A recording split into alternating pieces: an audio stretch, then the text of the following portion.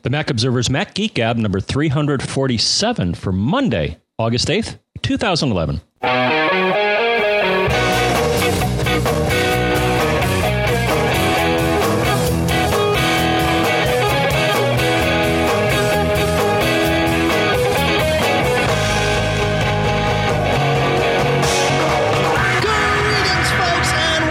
To the Mac Observer's Mac Geek Gab, the show where you send in some questions, we provide some answers, we all provide some tips, and together we learn new stuff about computers and all the things that kind of work with them.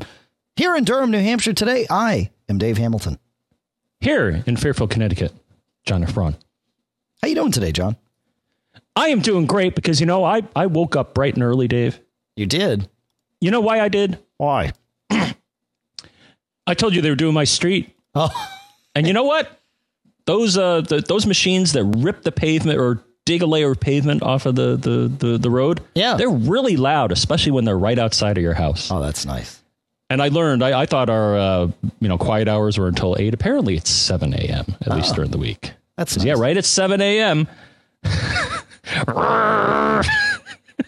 I'll record it next time. Oh, that'd be great. We'll put that in instead of the theme music on the show intro here.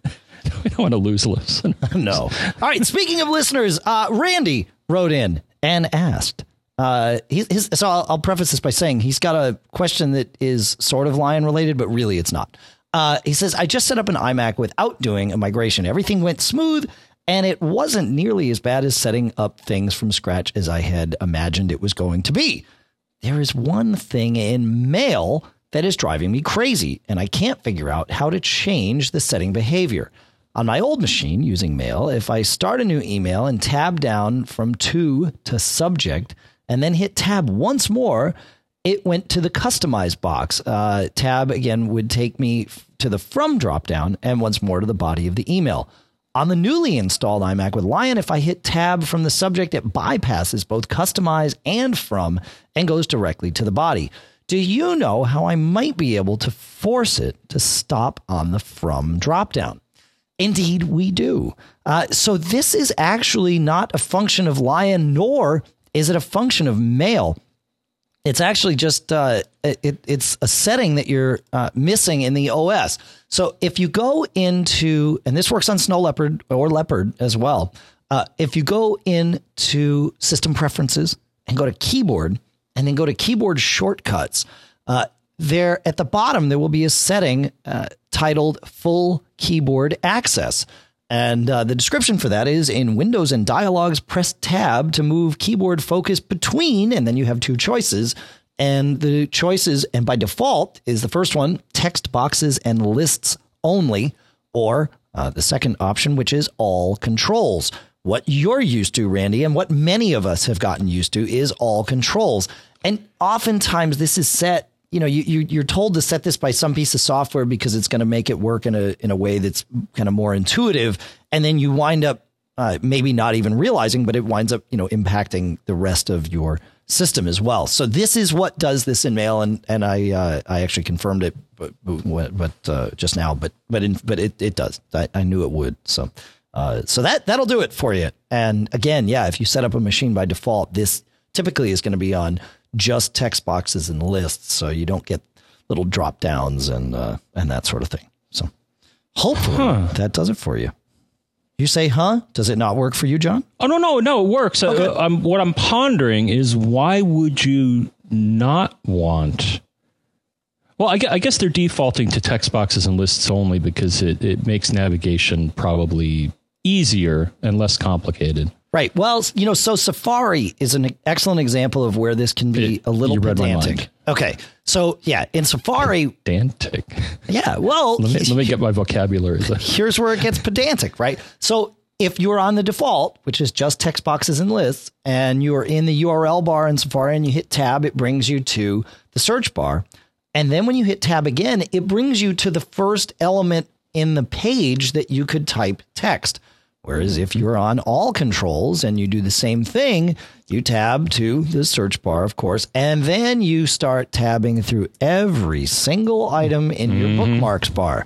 Now, this may be what you want, but again, if it's not what you want and you just want to get to some box in the page, it can, yes, be pedantic. So that's, it's personal preference. But it is an all or nothing thing. You don't get it in one app versus the other, at least not in any way I know. If you know, tell us, because it would be cool to be able to turn this on. I'd love to turn this off for Safari. I think I never really have. So I don't know what it would be like with it off, but so anyway, there you go. Yeah. Good. Great. Time to move to Joshua. Indeed. Right? All right. So Joshua writes, I've got a pile of old ATA hard drives in my classroom. I'd like to quickly wipe and reformat them without installing them in machines. Is there a way to adapt them to use a USB port on my Mac? I see a lot of drive docks for SATA drives, but not for the older ATA drives. Any thoughts, John? Absolutely. I have a number of thoughts. So one, you could get a hammer. No, that's bad. That's bad. Well, you know what you could get, though? This is the expensive option. Now, we've seen this at some of the shows we've been to, Dave. They do have drive shredders.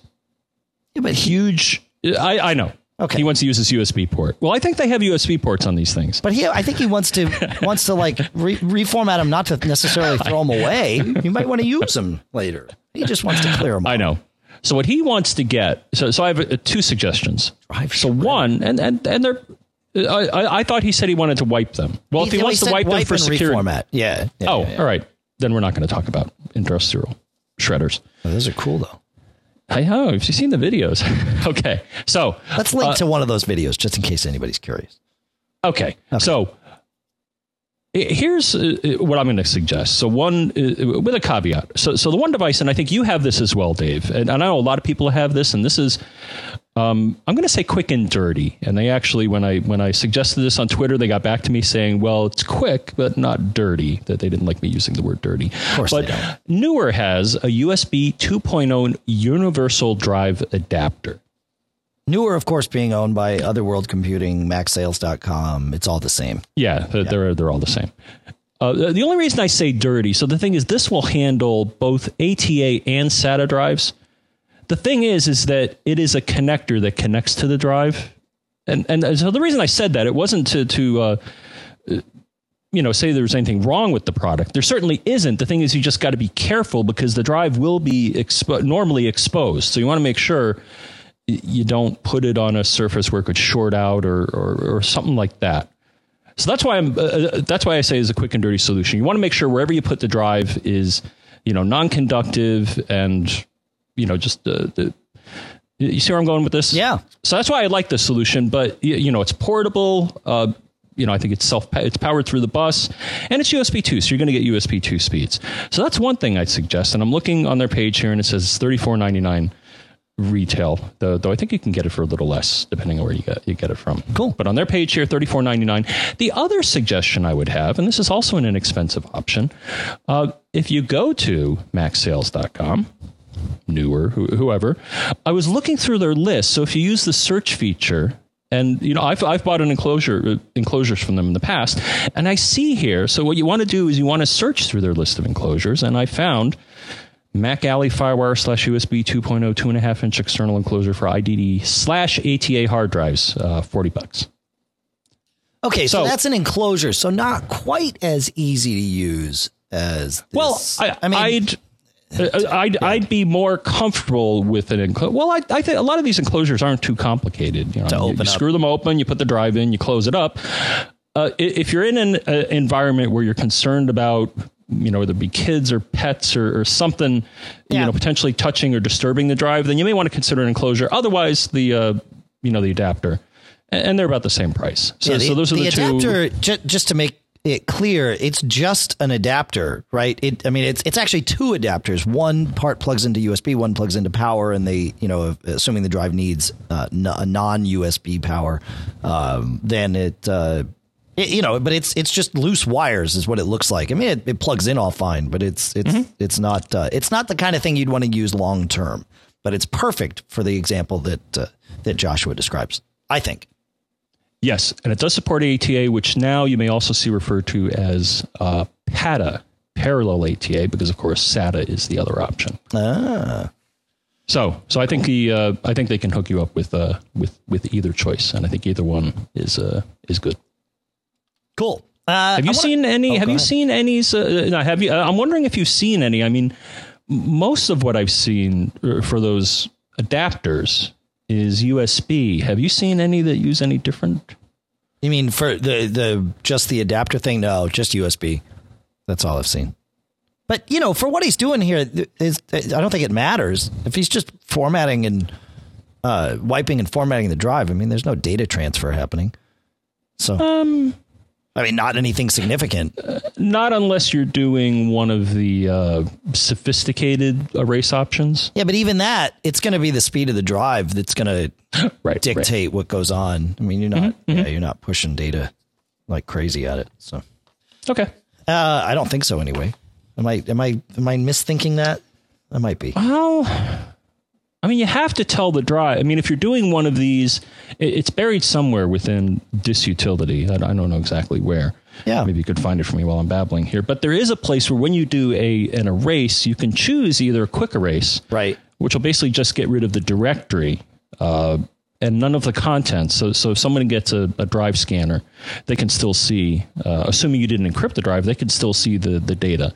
So that's a quick erase, but then they have these more sophisticated erases that'll do, I think there's a 1-pass, 7-pass, and like a DOD, Black Ops level 35-pass, right, where it actually writes all sorts of different things. So it actually is doing data transfer.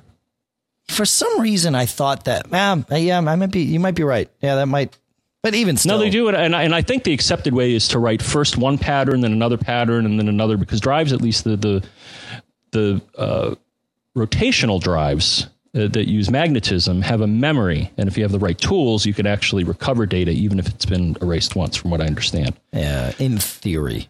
Yeah. Yeah, though then, if you got to worry about that, then you probably have bigger problems then. Right. Then you need to get one of those shredders. That, as far as I know, is not easy to recover from. Yeah. All right. So our first sponsor for this show is a new sponsor, and we would like to welcome FreshBooks to the Mac Geek Gab sponsorship family. So FreshBooks is an online invoicing service system, really is the right way to look at it. And it's cool for anybody that runs a business where invoicing is driving, your driving force. Like if you're doing, any sort of consulting, if you're out there, certainly for me, when I was running my Dave the Nerd business and I was out doing jobs for people and helping them fix their computers, massively invoice focused business, right?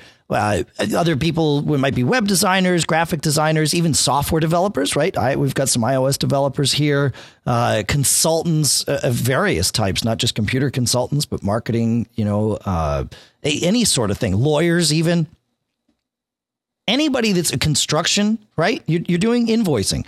And from what I know, and from the people I talk to, invoicing is a pain in the neck, right? So much so that I know a lot of folks, and I certainly wasn't immune to this myself, who would put off invoicing, right? You're happy to do the work because that's what you got into business to do.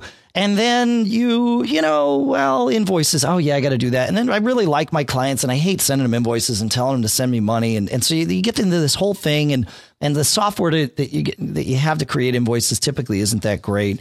Well, that's what FreshBooks is for. Dare I say, and I've played with it a little bit, it actually makes invoicing fun. And here's the great part. You can get started for free. If you have 3 or less clients, it'll always be free. But if you have more than 3 clients, then you start paying different amounts, and you can do it with just your own. If it's just you, or even if you have employees, especially if you've got stuff where you're tracking time here and there, you might actually make more money because FreshBooks makes it so easy to track time that, if you do 10 minutes on the phone with a client, you might be inclined, if it's a pain in the neck to log it somewhere, you might be inclined to say, you know what, forget it. I'll just give it to them as a freebie. Not with FreshBooks. FreshBooks makes it really easy. So you'll just go online, you log it, and over time, now you're actually making more money just because you're using this service. So check it out. It's freshbooks.com. You can sign up, and they're doing something really cool for our listeners, John. Everybody that advertises, they try to think, well, how can we track things? How do we know who's signing up from where? And of course, with podcasts, that's sort of a lost cause because you don't want to become known as the coupon guy that's always doing coupons. And, so how do you do that? Well, they've got a cool thing. They're going to give away a birthday cake for every week that somebody signs up from the show. So you go and you sign up for FreshBooks. Check it out. It's free. This isn't going to cost you anything. So you go and you sign up and in the thing, it says, how did you hear about us? Put in MGG or Mac Geek Gab or whatever you want. They'll aggregate it all together. No, it doesn't have to be your birthday. It's just birthday cake. I mean, everybody likes birthday cake. I love birthday cake. I should bake a birthday cake tonight. In fact, I might. Because birthday cakes, it's awesome, right? You get the cake and the frosting and it's good. So go sign up at FreshBooks, check it out, and make sure you put MGG or Mac Geek Gab in the How Did You Hear About Us field, and you'll be entered in to win one of those birthday cakes. So check it out, freshbooks.com. All right, John, you like birthday cake, don't you? Oh, come on, just say you love birthday cake. How could you not? I like cupcakes. Oh, cupcakes are good too. We had cupcakes last night. Yeah, cupcakes are good. They're like, oh, I saw cakes. Your picture. Yeah. Well, no, I like cupcakes because you get to sample different types. I lost cause. All right. Lisa writes, sorry guys, I just can't keep all the Lionize stuff straight. Can you remind me what happens to my nice mail.app syncing that I now do with MobileMe when MobileMe dies in June 2012? If I am on Lion, or B, if I have not yet upgraded to Lion, but am lagging behind on Snow Leopard. The same with iDisk, which I was using, I guess, like you guys use Dropbox to put a file in the cloud and retrieve it from any computer anywhere by signing on to MobileMe. So those are Lisa's questions. John, do you have an answer for her? At least do you want to start this one off? Wow. I don't know if I do. Well, I'm going to start because... Okay. You may be asking yourself, is Apple going to answer these sort of questions for us? And the good news is, yes, they have a page that specifically talks about this, but it doesn't. What do I mean by that? Now I got you totally confused. Well, no, what I'm looking at here, so at the very high level, so the article is called MobileMe Frequently Asked Questions About the MobileMe Transition in iCloud. And what they do is they have a list here of MobileMe services and whether or not they're available in iCloud. And the ones that have a check mark next to them are Mail, Contacts, Calendar, Bookmarks, Find My iPhone, and Back to My Mac. Okay. Now, it says Mail. It doesn't specifically say Mail.app syncing. Well, I think she's talking about, there's two types of syncing, right? There's the account details, but then there's also the account, just your mail data, which is happening via IMAP. And that will work with iCloud. In fact, I don't think that will change at all from what I understand. Right. Because looking right now, so I'm looking at the sync panel, and there are two mail specific items, mail accounts and then mail rules, signatures, and smart mailboxes. Right. Are the two things that are synced through MobileMe. Right. So based on this article, I think the answer for mail is yes. Now, that's the good news. Now we're going to be batting 500 here. Okay. Because the bad news is the services that are shown not to be available in iCloud are iWeb Publishing, which makes me very sad because I like iWeb. Gallery, which I think is the picture gallery, and iDisk will not be available. Right. Yeah. iDisk is going away. So now's a great time. Not that iDisk was everybody's favorite, but now's a great time to look at just about any other cloud file syncing solution. And there are plenty of them out there. Well, and you'll have, if you're a MobileMe customer, you will, and I'm trying to pull up the June 30th, 2012 is when they cut you off. That's the day. But here's the thing. If you're a MobileMe customer, you actually will get, and this is according to the sort of rumor-ish stuff that's out there, but you'll get 20 gigs of storage or 25 gigs of storage, 20 additional gigabytes of storage with your iCloud account when you transfer over. That's what they're giving to developers, according to, I haven't dug into this, so I cannot speak from personal experience, but from what I'm reading, they opened up the transition for developers this past weekend. And what's happening is if you had a MobileMe account and you transition it to iCloud, You get the 5 gigs free of iCloud storage, and then an additional to 20 gigs because you're transitioning a paid MobileMe account over. And then you can upgrade for more storage from there. But that's not really going to be able to be used like iDisk in that sense for syncing. And you also may start using it to back up your iOS devices, and that will start filling up that space rather quickly. Additionally, it's also going to sync application data around. So 25 gigs might not go as far as you expect. But that's how that's working. Now, it's interesting because as you said, iDisk, also iWeb and Photo Gallery you can still use those. Even once you've transitioned your account, you can use those till June 30th.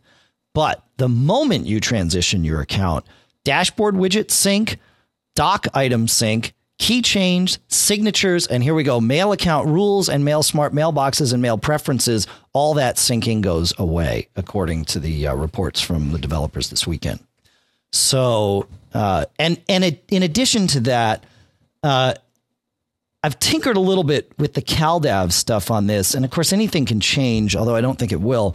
Right now, especially if you use an app like BusyCal, but even with iCal, you can sync your calendars to the CalDAV server that MobileMe has, that kind of the new thing that they made us transition to about a year ago, maybe even 6 months ago, rather. And those calendars can have events and to-dos in them.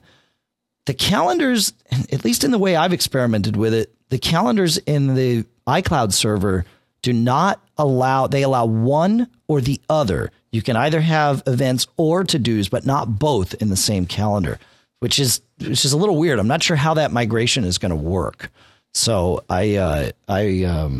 which is why I haven't dug into any of this, because I don't, I need that data and I don't want it to go away.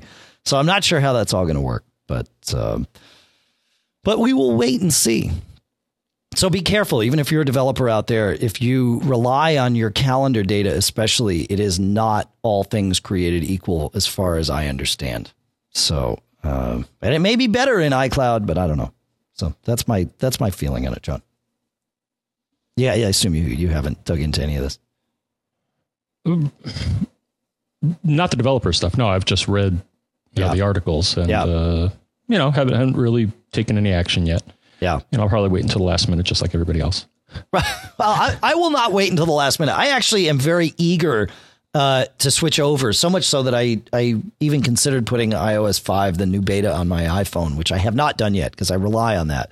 But I'm really eager to start using Photo Gallery. I think that, not Photo Gallery. What's it called? The new photo thing in iCloud. The name escapes me. But the photo sync thing. What's it called, John? You can help. The photo sync thing? Yeah, thanks. I appreciate that. Really, really helpful. That's what I'm here for. Mm-hmm. That's what you're there for. Why can't I think of this thing? I know you all are Photo Stream. Photo Stream, that's it. Because it would be really great. I take a lot of pictures with my iPhone camera, and it's not a terrible camera. And frankly, it's the only camera I'm really ever going to use because it's with me all the time.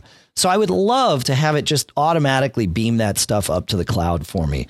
And so I really like the idea of Photo Stream, but my calendar is more important to me than that. So I'm going to proceed with at least a little bit of caution, but I am kind of antsy to do it because, that's how I get. It's new technology. It's geeky. I gotta make it work. I gotta live on the edge, man.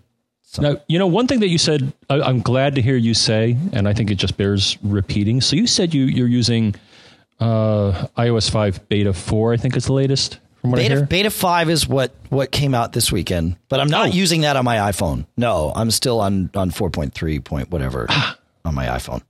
Okay. The only reflection I have is that I'm reading mostly in the Twitterverse. A lot of people are saying, I just installed Redacted, Beta 5, and now I lost all my data or none of my stuff works. And it's like, it's a beta. Right.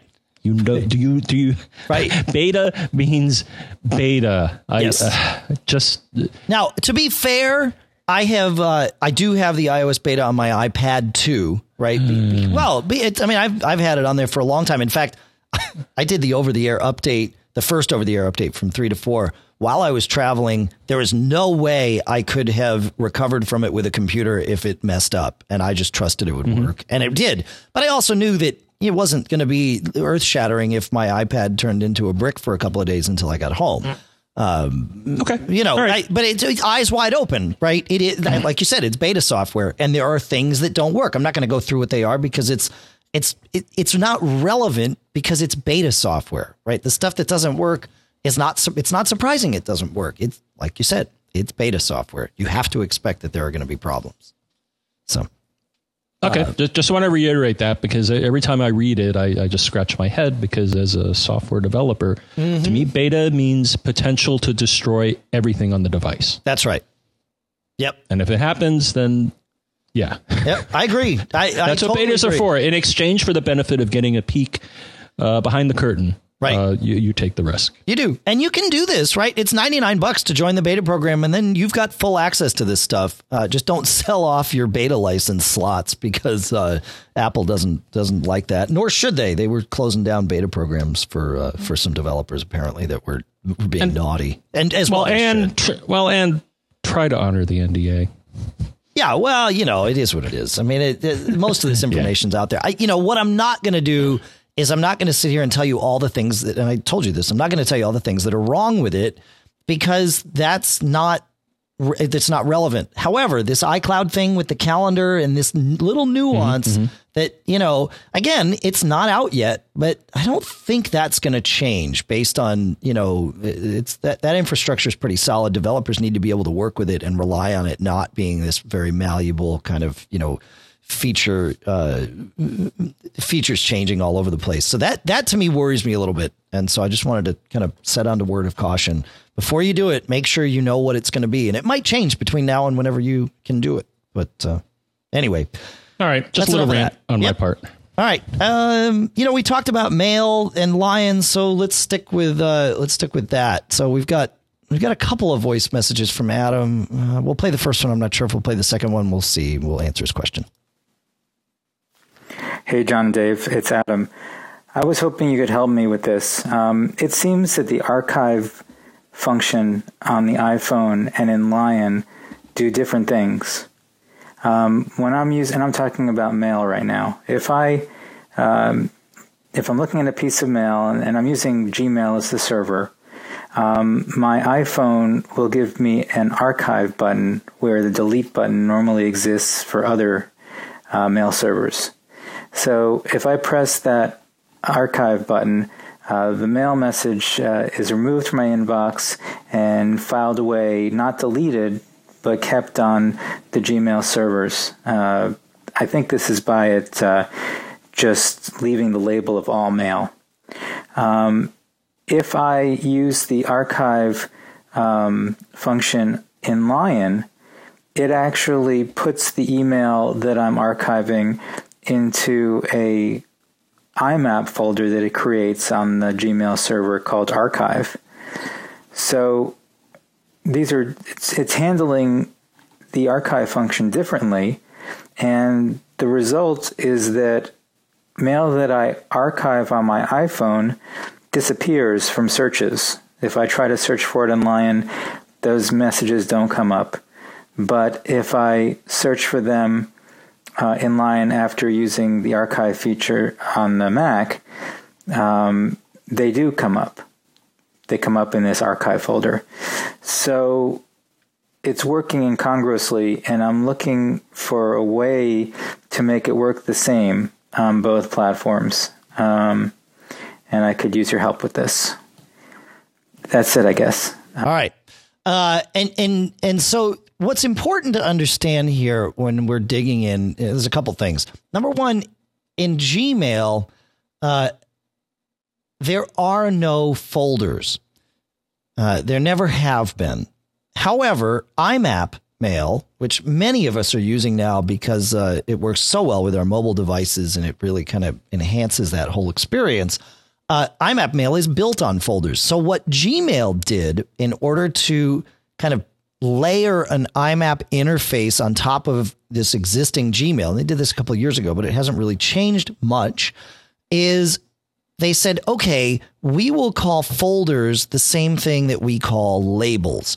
The problem is, as Adam infers in his message, Gmail will allow you to assign multiple labels to the same message.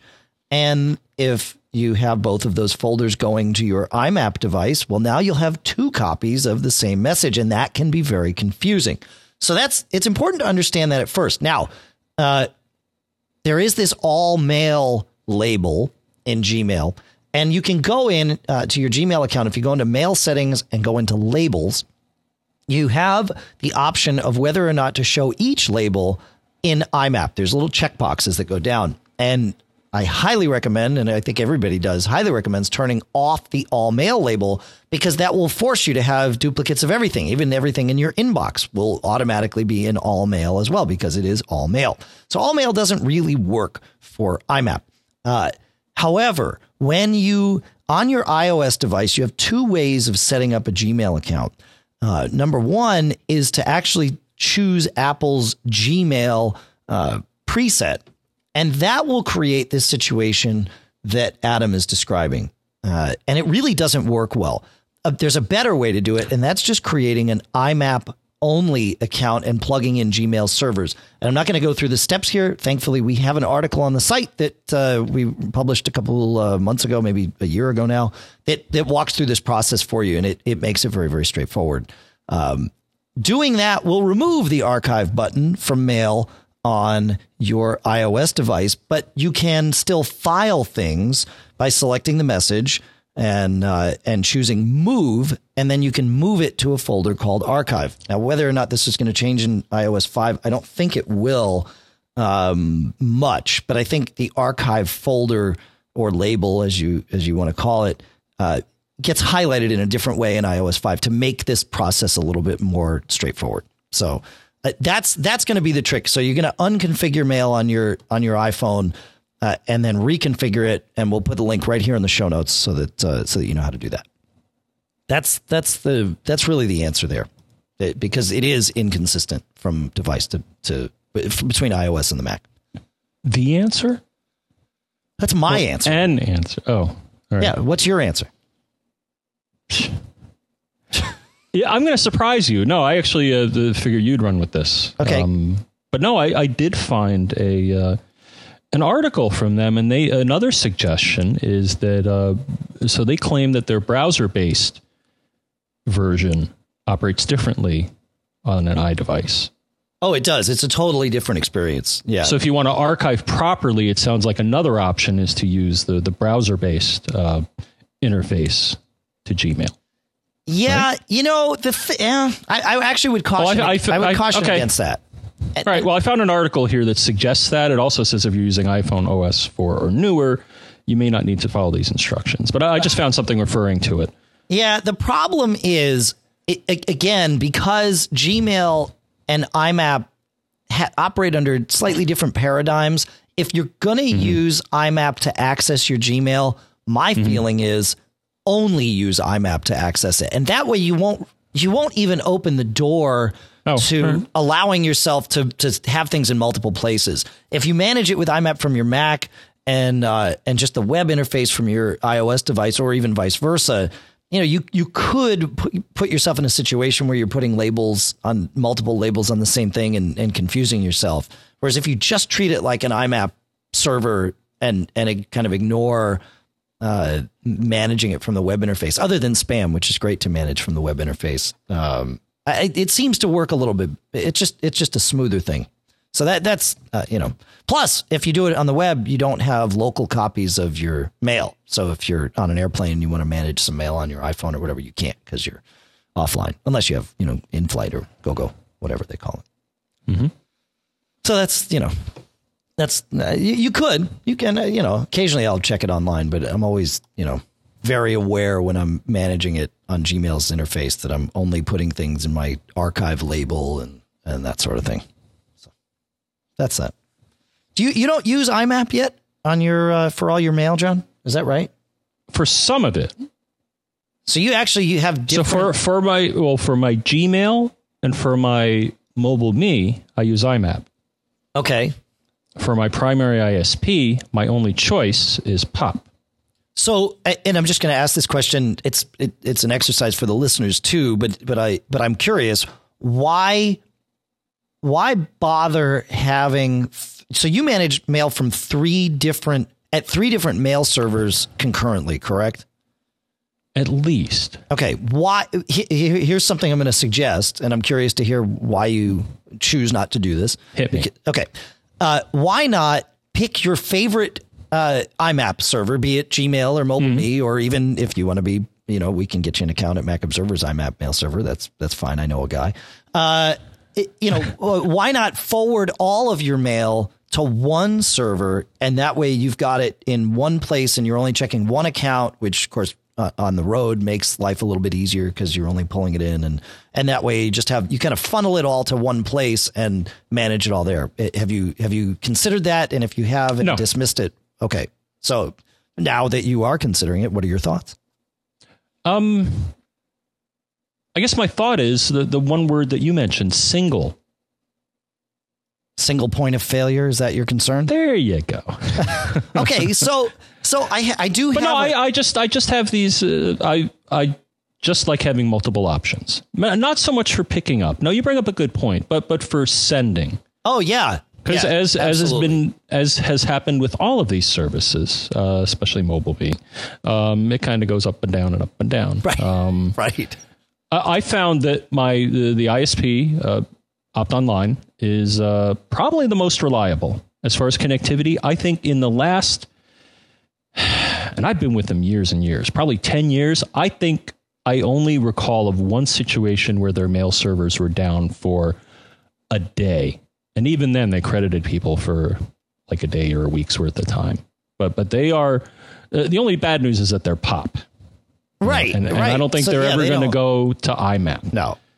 MobileMe, I've been with for ages, and once they switched over to IMAP, I switched over to that. And Gmail, you taught me how to switch that over, and I got my Gmail. Amusingly enough, I got Gmail early on, and so I staked a claim to my name there. Right. And, I'm not the only John Braun out there. Oh, geez. Tell me about it, because I got Dave Hamilton at Gmail. I have gotten real estate transactions. There's a teacher out there, so I get, both, exams and excuses why people couldn't make it to class and stuff. I got a will one time, which made me feel really bad. I've gotten I just get so much stuff. And I usually write back saying, I'm not the John Braun you're looking for. I used to do that. And I used to ask the people, say, listen, because I've got some people that have told a lot of people that their email address is davehamilton@gmail.com, and it's clearly not. Or davehamilton@me.com. Please don't send me mail to those addresses. There's better addresses, and we'll talk about those in a minute. But those are the ones I have. And so I get it constantly. And, for a while I was getting, one of the Dave Hamiltons out there and like on somewhere in the Pacific Northwest, he works at some theater. And I would get things from people saying, Dave, can you, work for me on Tuesday night or whatever? And I used to reply, say, please tell him, I have no way of getting in touch with him because he thinks this is his email address, and I would get online dating site registrations. It was clearly the same dude. And so nobody ever told him or he ignored it thinking, no, that's stupid. Of course, I'm Dave Hamilton at Gmail. Anyway, he's got to wonder how come he can't get into the account, even though he sends through all these password request, things. But so now it's if somebody writes me and says, will you work for me on Tuesday? I just say yes. And, I did that twice and all of those went away. Created a little pain point and the problem went away. That's it. Yep. Somebody expected Dave to be there and he wasn't because he had no idea. So I should have done that. So if I get stuff for the teacher, I could just write back and said, you failed. Mm-hmm. Drop the class now. Yeah, that's right. Yep. Yeah, that's, because I tried. Or the will, I could just say, just send the check. Send me the check. I spent a lot of time. Or the real estate transaction, I'll say, I'll buy it. No, yeah, that's right. Yep. We got a deal. That's it. I don't typically like to respond that way, but I got frustrated. I invested a lot of time trying to help this dude, and nobody else. Either he didn't want to help himself, or no one that knew him wanted to help him. So anyway, Ken, save us. Hey, John, Dave, and Pilot Pete. This is Ken from Anchorage, Alaska. I had a question about Safari 5.1 under Lion. I've poked around in many of the news sites giving Safari 5.1 reviews, and they all are, saying that it's great and wonderful, and for the most part it is. But if you're security conscious or at least anal retentive about cookie blocking, I haven't seen any mainstream site talk about its lack of ability to block third-party cookies or any cookies for that matter. So if you go to Preferences, Privacy, and then select Block Cookies from Third Parties and Advertisers, you would imagine that it would do that, but I don't think it does. So if you check that option and then visit something like CNN or CNET or whatever, third-party cookies and tracking data is still acquired from sites like DoubleClick and a whole bunch of other nasty places, despite performing that step. So in other words, Safari 5.1 doesn't seem to block any third-party cookies whatsoever. And if you go to the discussions.apple.com, and look under the Safari discussions and then sort by cookies, you'll see a whole mess of people having the same problem. What's worse, though, is if you just say, oh, well, you can blow all these away, and then you click the remove all website data option, this also deletes your extension preferences, at least for an extension like AdBlock. So that's not good, because basically Chrome and Firefox, for example, as far as I know, they separate local data like extension prefs and offline storage from cookie tracking data. And so to me, Safari just sucks right now. So anyway, I'm curious to hear your thoughts on this. And hopefully Apple will come out with a fix. So, all right. Thanks, guys. I'll talk to you later. Okay. So I'm sure I'm going to rant here a little bit at some point, John. Well, hold on. The first thing I want to do, I want to review, because I think I understand this, but I think you know more about cookies than I do, Dave. But I just wanted to do a level set here. So okay. I believe what a cookie is. So what he's saying, so cookie is a piece of data that can be placed on your computer by a website. Correct. And one of the attributes of a cookie is the name of the site that placed it there. Yes. Or a value. No, it will be the name of the site, because that's Safari putting that in there. Okay. Yeah. Now, and one setting, as was mentioned, that you can have is you can say, okay, only allow cookies that are coming from the site that I'm on, or also allow cookies. I assume if you embed, especially ad networks or other content from other sites on your site, I guess it's possible to have them with a name from a site other than the site. Correct. So yeah, and what I want to add to this, and then I'll answer your query here, John. But it's important to note that the URL or the domain that the cookie is from is the only place that your browser will let read that cookie. So if you have a cookie from MacObserver.com and you visit Macworld.com, Safari will not let them read that data, because they are not MacObserver.com. They are Macworld.com. So, okay. So that's important to know. It's not like your data is just, that this data, and remember, this is data that the server is storing. Now, it could be personally identifiable, certainly, if you have given, for example, at Mac Observer, if you log into our forums or for your premium membership here or whatever, your username might be in there. We don't store your password there, of course, but we store a hash that then matches the hash on our back end. But personally identifiable, yes, but Macworld wouldn't know what your username at Mac Observer was. However, and so, that's right. Now, Mac Observer, when you visit Mac Observer, you might get cookies from other domains. One of those domains might be Backbeat Media, because that's where our ad server's from. You might also get cookies from some advertisers that are on there. Now, there are reasons for this, and they're really not bad. We use cookies in our ad server to frequency cap advertisements. So let's say we have the World Computing, because they aren't advertising now. They should be, but they're not. But, if they say, look, we want to have, an ad show a maximum of 3 times per individual user. And then after they've seen an ad 3 times in 24 hours, we don't want it to show again. We can set that in our ad server. Problem is, if you're blocking cookies, you're just going to keep getting those ads over and over and over again. And that may or may not be what the sponsor wants. And maybe, I don't see why a user would care about that.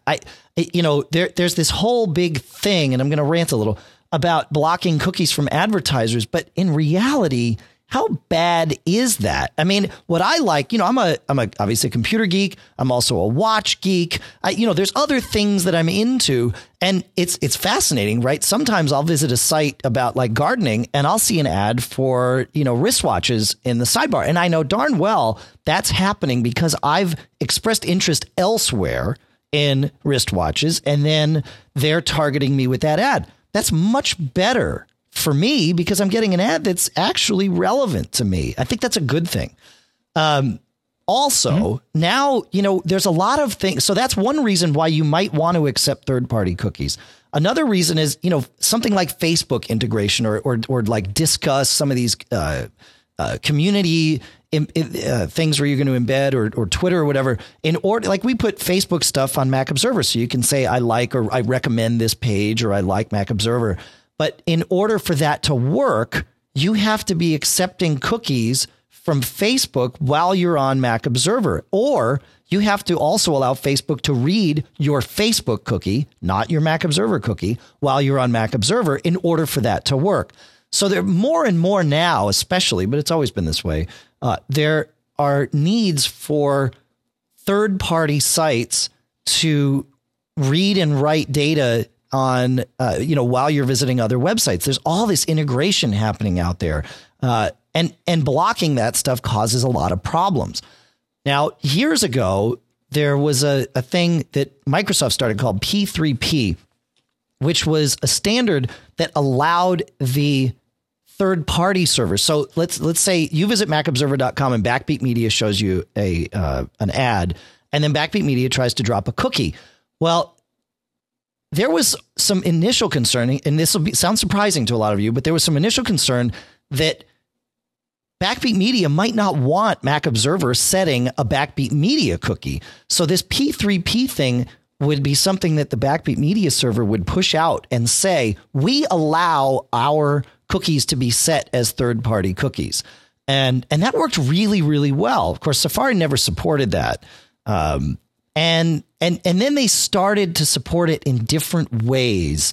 Not really P3P, but they started kind of loosening some of their settings.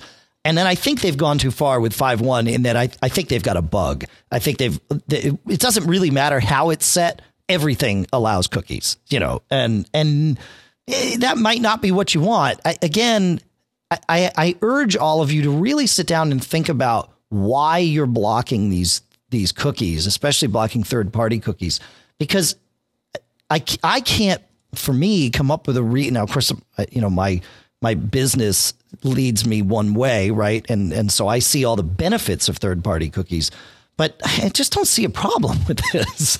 And in fact, I see a lot of problems crop up when I'm blocking those things because all this other integration stuff just doesn't work. So Firefox by default allows all cookies, by the way. Safari is the only browser that by default didn't. I think recently the default in Safari is to allow all cookies because of all these problems that Apple was, getting reports of. But they may have changed that in line. I'm not sure what the default in line is, to be brutally honest. I'll know when I get my iMac because it'll have a fresh install of Lion on there. So I'll check it before I blow it away and re-import all my settings. So that's my thing. Anyway, and by the way, I'm not going to get into a long thing about this, but you shouldn't be using ad blockers. That's stealing content. But we'll just leave it at that. You got anything to add there, John? After my little cookie lesson, does that make sense? Am I sounding like a maniac? Am I making sense while I'm sounding like a maniac? I can understand the reluctance of some people having data that they don't quite understand being placed on their computer? I think that's there could be privacy issues. Yeah, I think that's it. Is not understanding what it is. I think that's fair. Absolutely. And I think it's, I mean, you see similar discussions with people that don't like to use loyalty cards at the store because they're like, oh no, somebody's going to know what brand of beer I buy or what brand of this or that. And I think I was like that a number of years ago when I was all about this privacy thing. But then I thought, does it really matter? I mean, is it a big deal if someone knows what other ads you viewed and maybe customizes the experience? I'm starting to think that as well. I like getting coupons and offers for things that interest me. Right. So I've changed my thinking. But it's because you've learned. I mean, so your point is a valid one, that if people don't understand what these cookies are doing, then it makes total sense that somebody would want to block them. So here's my question to all of our listeners. And then, we don't have to stop this topic. But my question to all of you is examples that we haven't already pointed out of either reasons to have third-party cookies or not to have them that we've missed here, because I'd like to educate everybody so you can make this decision in an informed way for yourself, as opposed to just assuming it's bad or assuming it's good. So go ahead, John. No, the only thing I'll offer is that now one problem that I did see, and unfortunately there's an article on Mac Observer about this, is that they did kind of dumb down the interface that lets you view the cookie data. And then the prior version of Safari, you actually got a pretty good summary of, the cookie name, where it came from, the contents, and that may make a lot of people feel better, because when you look at it, you'll see that a lot of it, none of it, it's not your social security number, your credit card number, or anything like that, or at least it shouldn't be.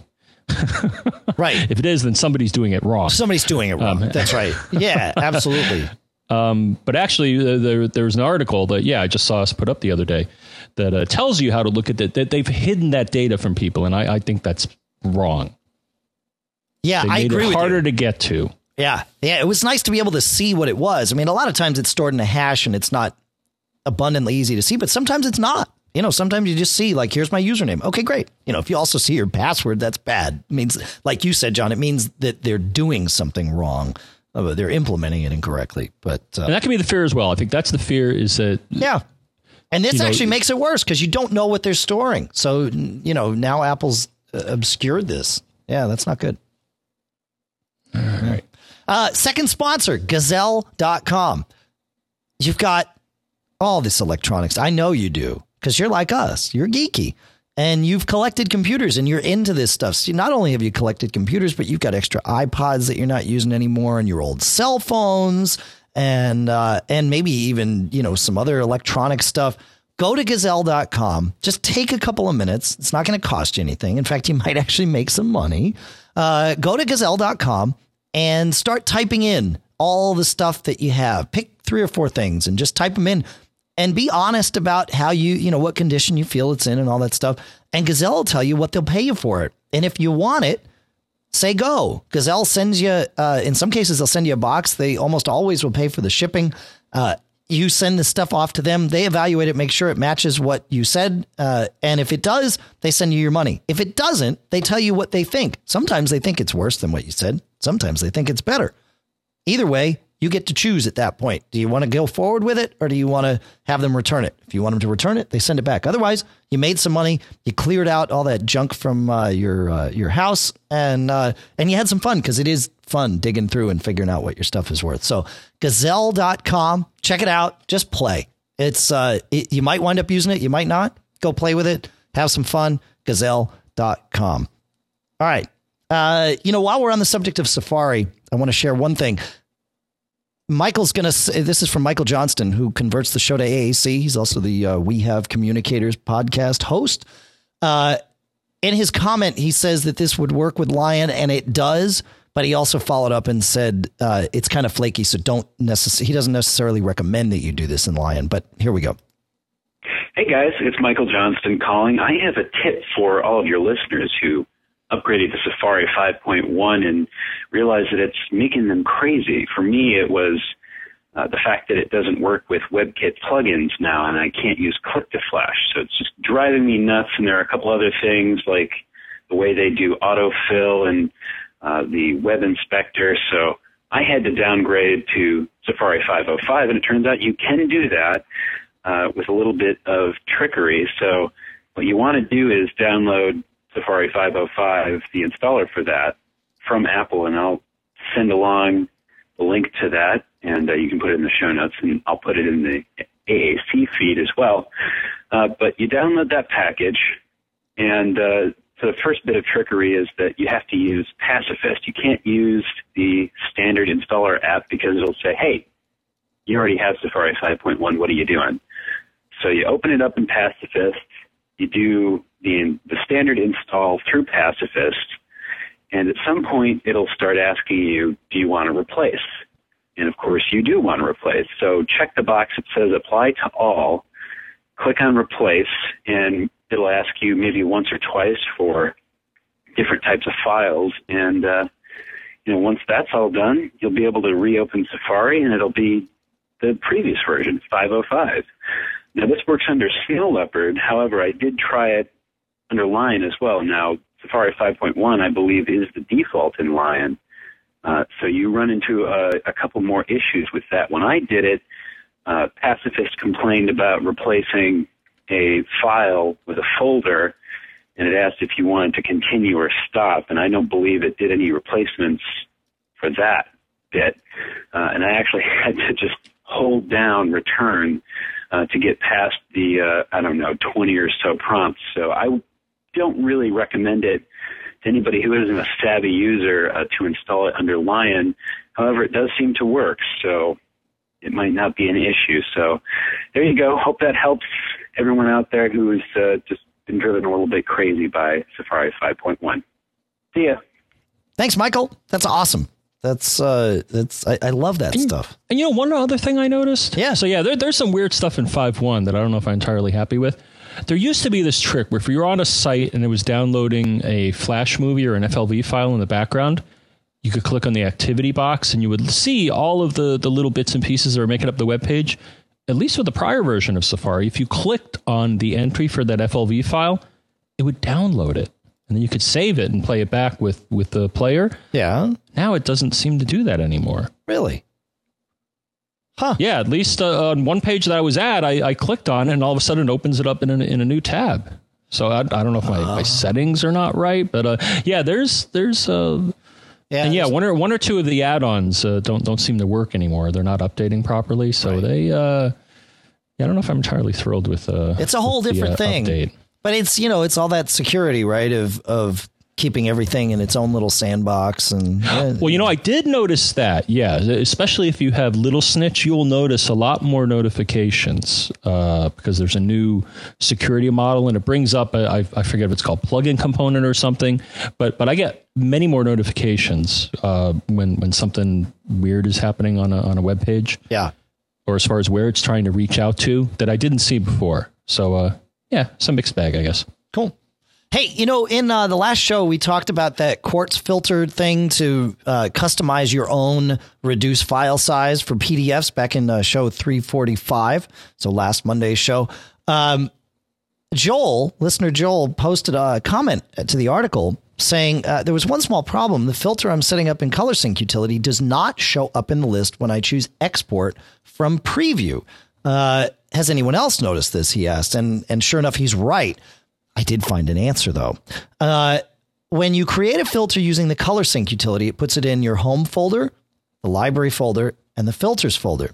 Preview doesn't look there. It only looks in system library filters. So the trick is to just use the Finder and move the filter that you've created from your home folder to the system folder. Now, when you do that in the Finder, it asks you to type your password because it has to make you an admin user to write to that directory. It's also important to remember that if you do Migration Assistant, it's not going to take that filter with you because it doesn't go grab that stuff from the system. It typically only grabs stuff from the user folder. That's not entirely correct, but that stuff won't go with you. But the stuff in your user folder will. But that's how you get Preview to see it, and really, really handy. So thanks for noticing that, Joel, and I'm glad we were able to find an answer for you. Have you used that yet, John? I love it now that I've found it. I dug in. I haven't used it yet, but I totally concur with, they're defaulting to using, FlySpec 5 as the yeah default terrible. font size. It's horrible. Yeah, it wasn't a good choice. Yeah. All right. We've gone pretty deep on a couple of things, but so we'll try and keep these last couple light here. Harvey writes, and we'll fail at keeping this light, of course, John, but our intent is sound.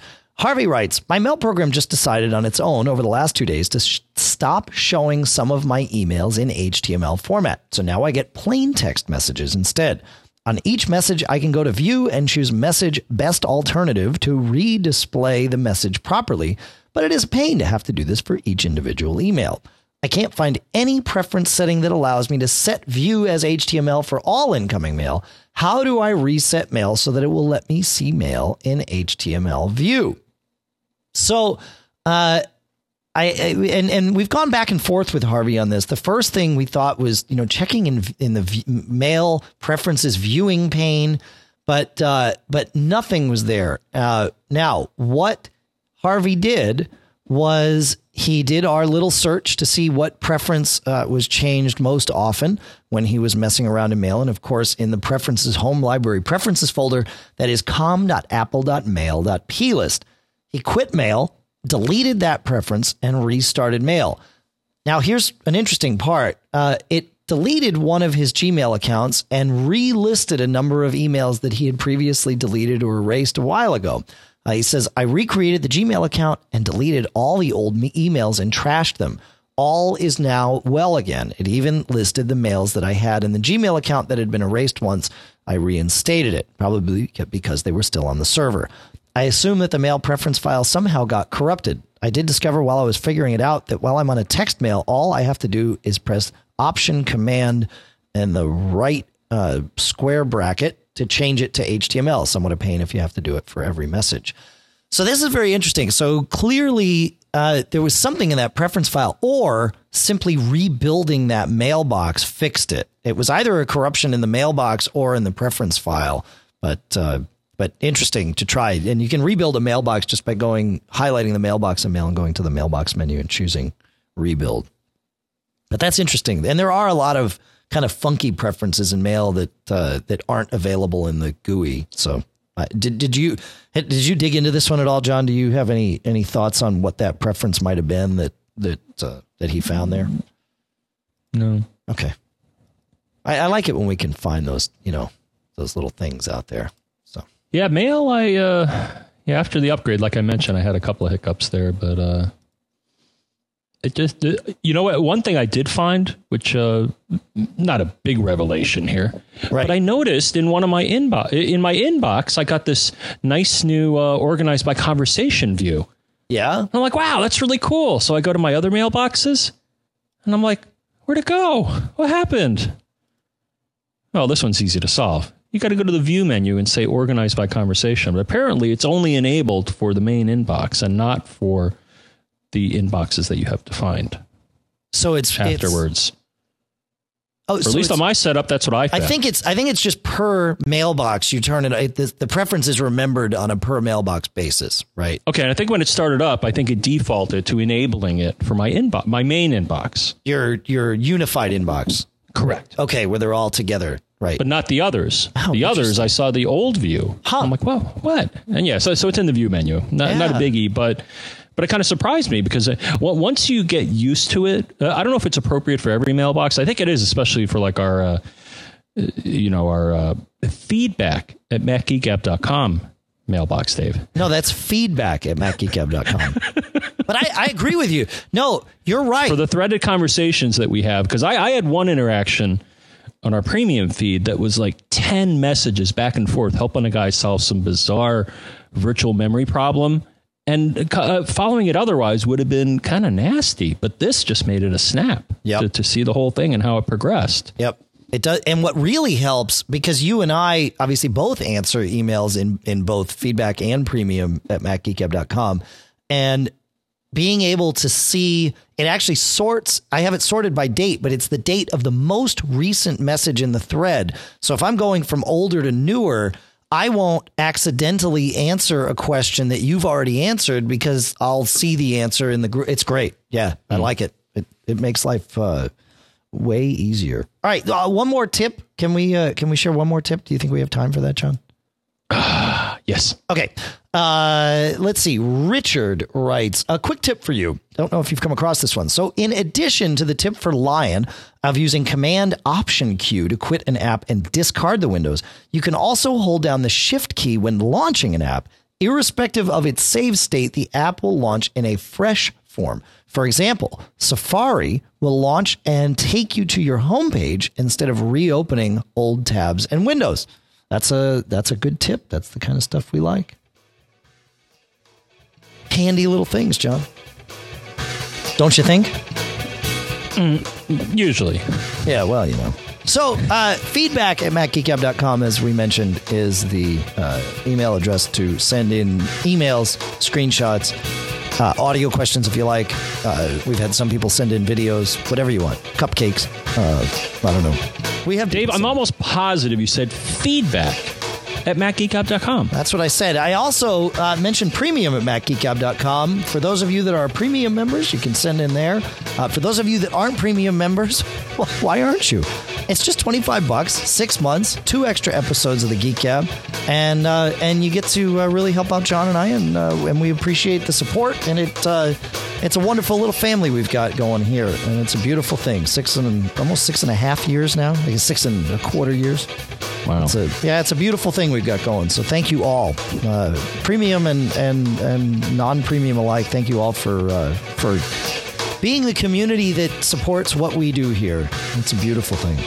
And of course, thanks to our sponsors. The sponsors are Audio Engine, Barebones Software, Smile, Gazelle, and of course now FreshBooks. So thanks. Audio comments. You can send them into the email addresses, John, but you can also call 206-666-GEEK, which is 4335. 206-666-4335. But wait, there's less. You can Skype us to Mac Geek Gab and tell them how they can find us on Twitter, John. Twitter. There's so many options, it's not even funny. They're all at twitter.com. I am John F. Braun. He is Dave Hamilton. Pilot Pete is Pilot Pete. Mac Geek Gab is for news about the podcast, and Mac Observer for the publication. And hey, if you want to go on Facebook, facebook.com/Mac Geek Gab, and we're starting to get some questions there, and I think we can manage that for now. Yeah, we actually had a question queued up for this show that came in from Facebook. We didn't address it because we got kind of, we had other things to do, but it's still on the list. Things don't get deleted. They just get moved off to future shows. Queued up. There you go. Yeah. I'd like to thank CacheFly for providing all the bandwidth, and of course, that's it. Call it a day. Call it a week. We'll be back a week from today, I think, John. Oh, right. Yeah. We did a premium show last week. We'll do one in a couple of weeks. I've got a couple of gigs this week.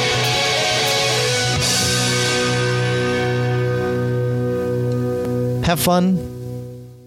Don't get caught.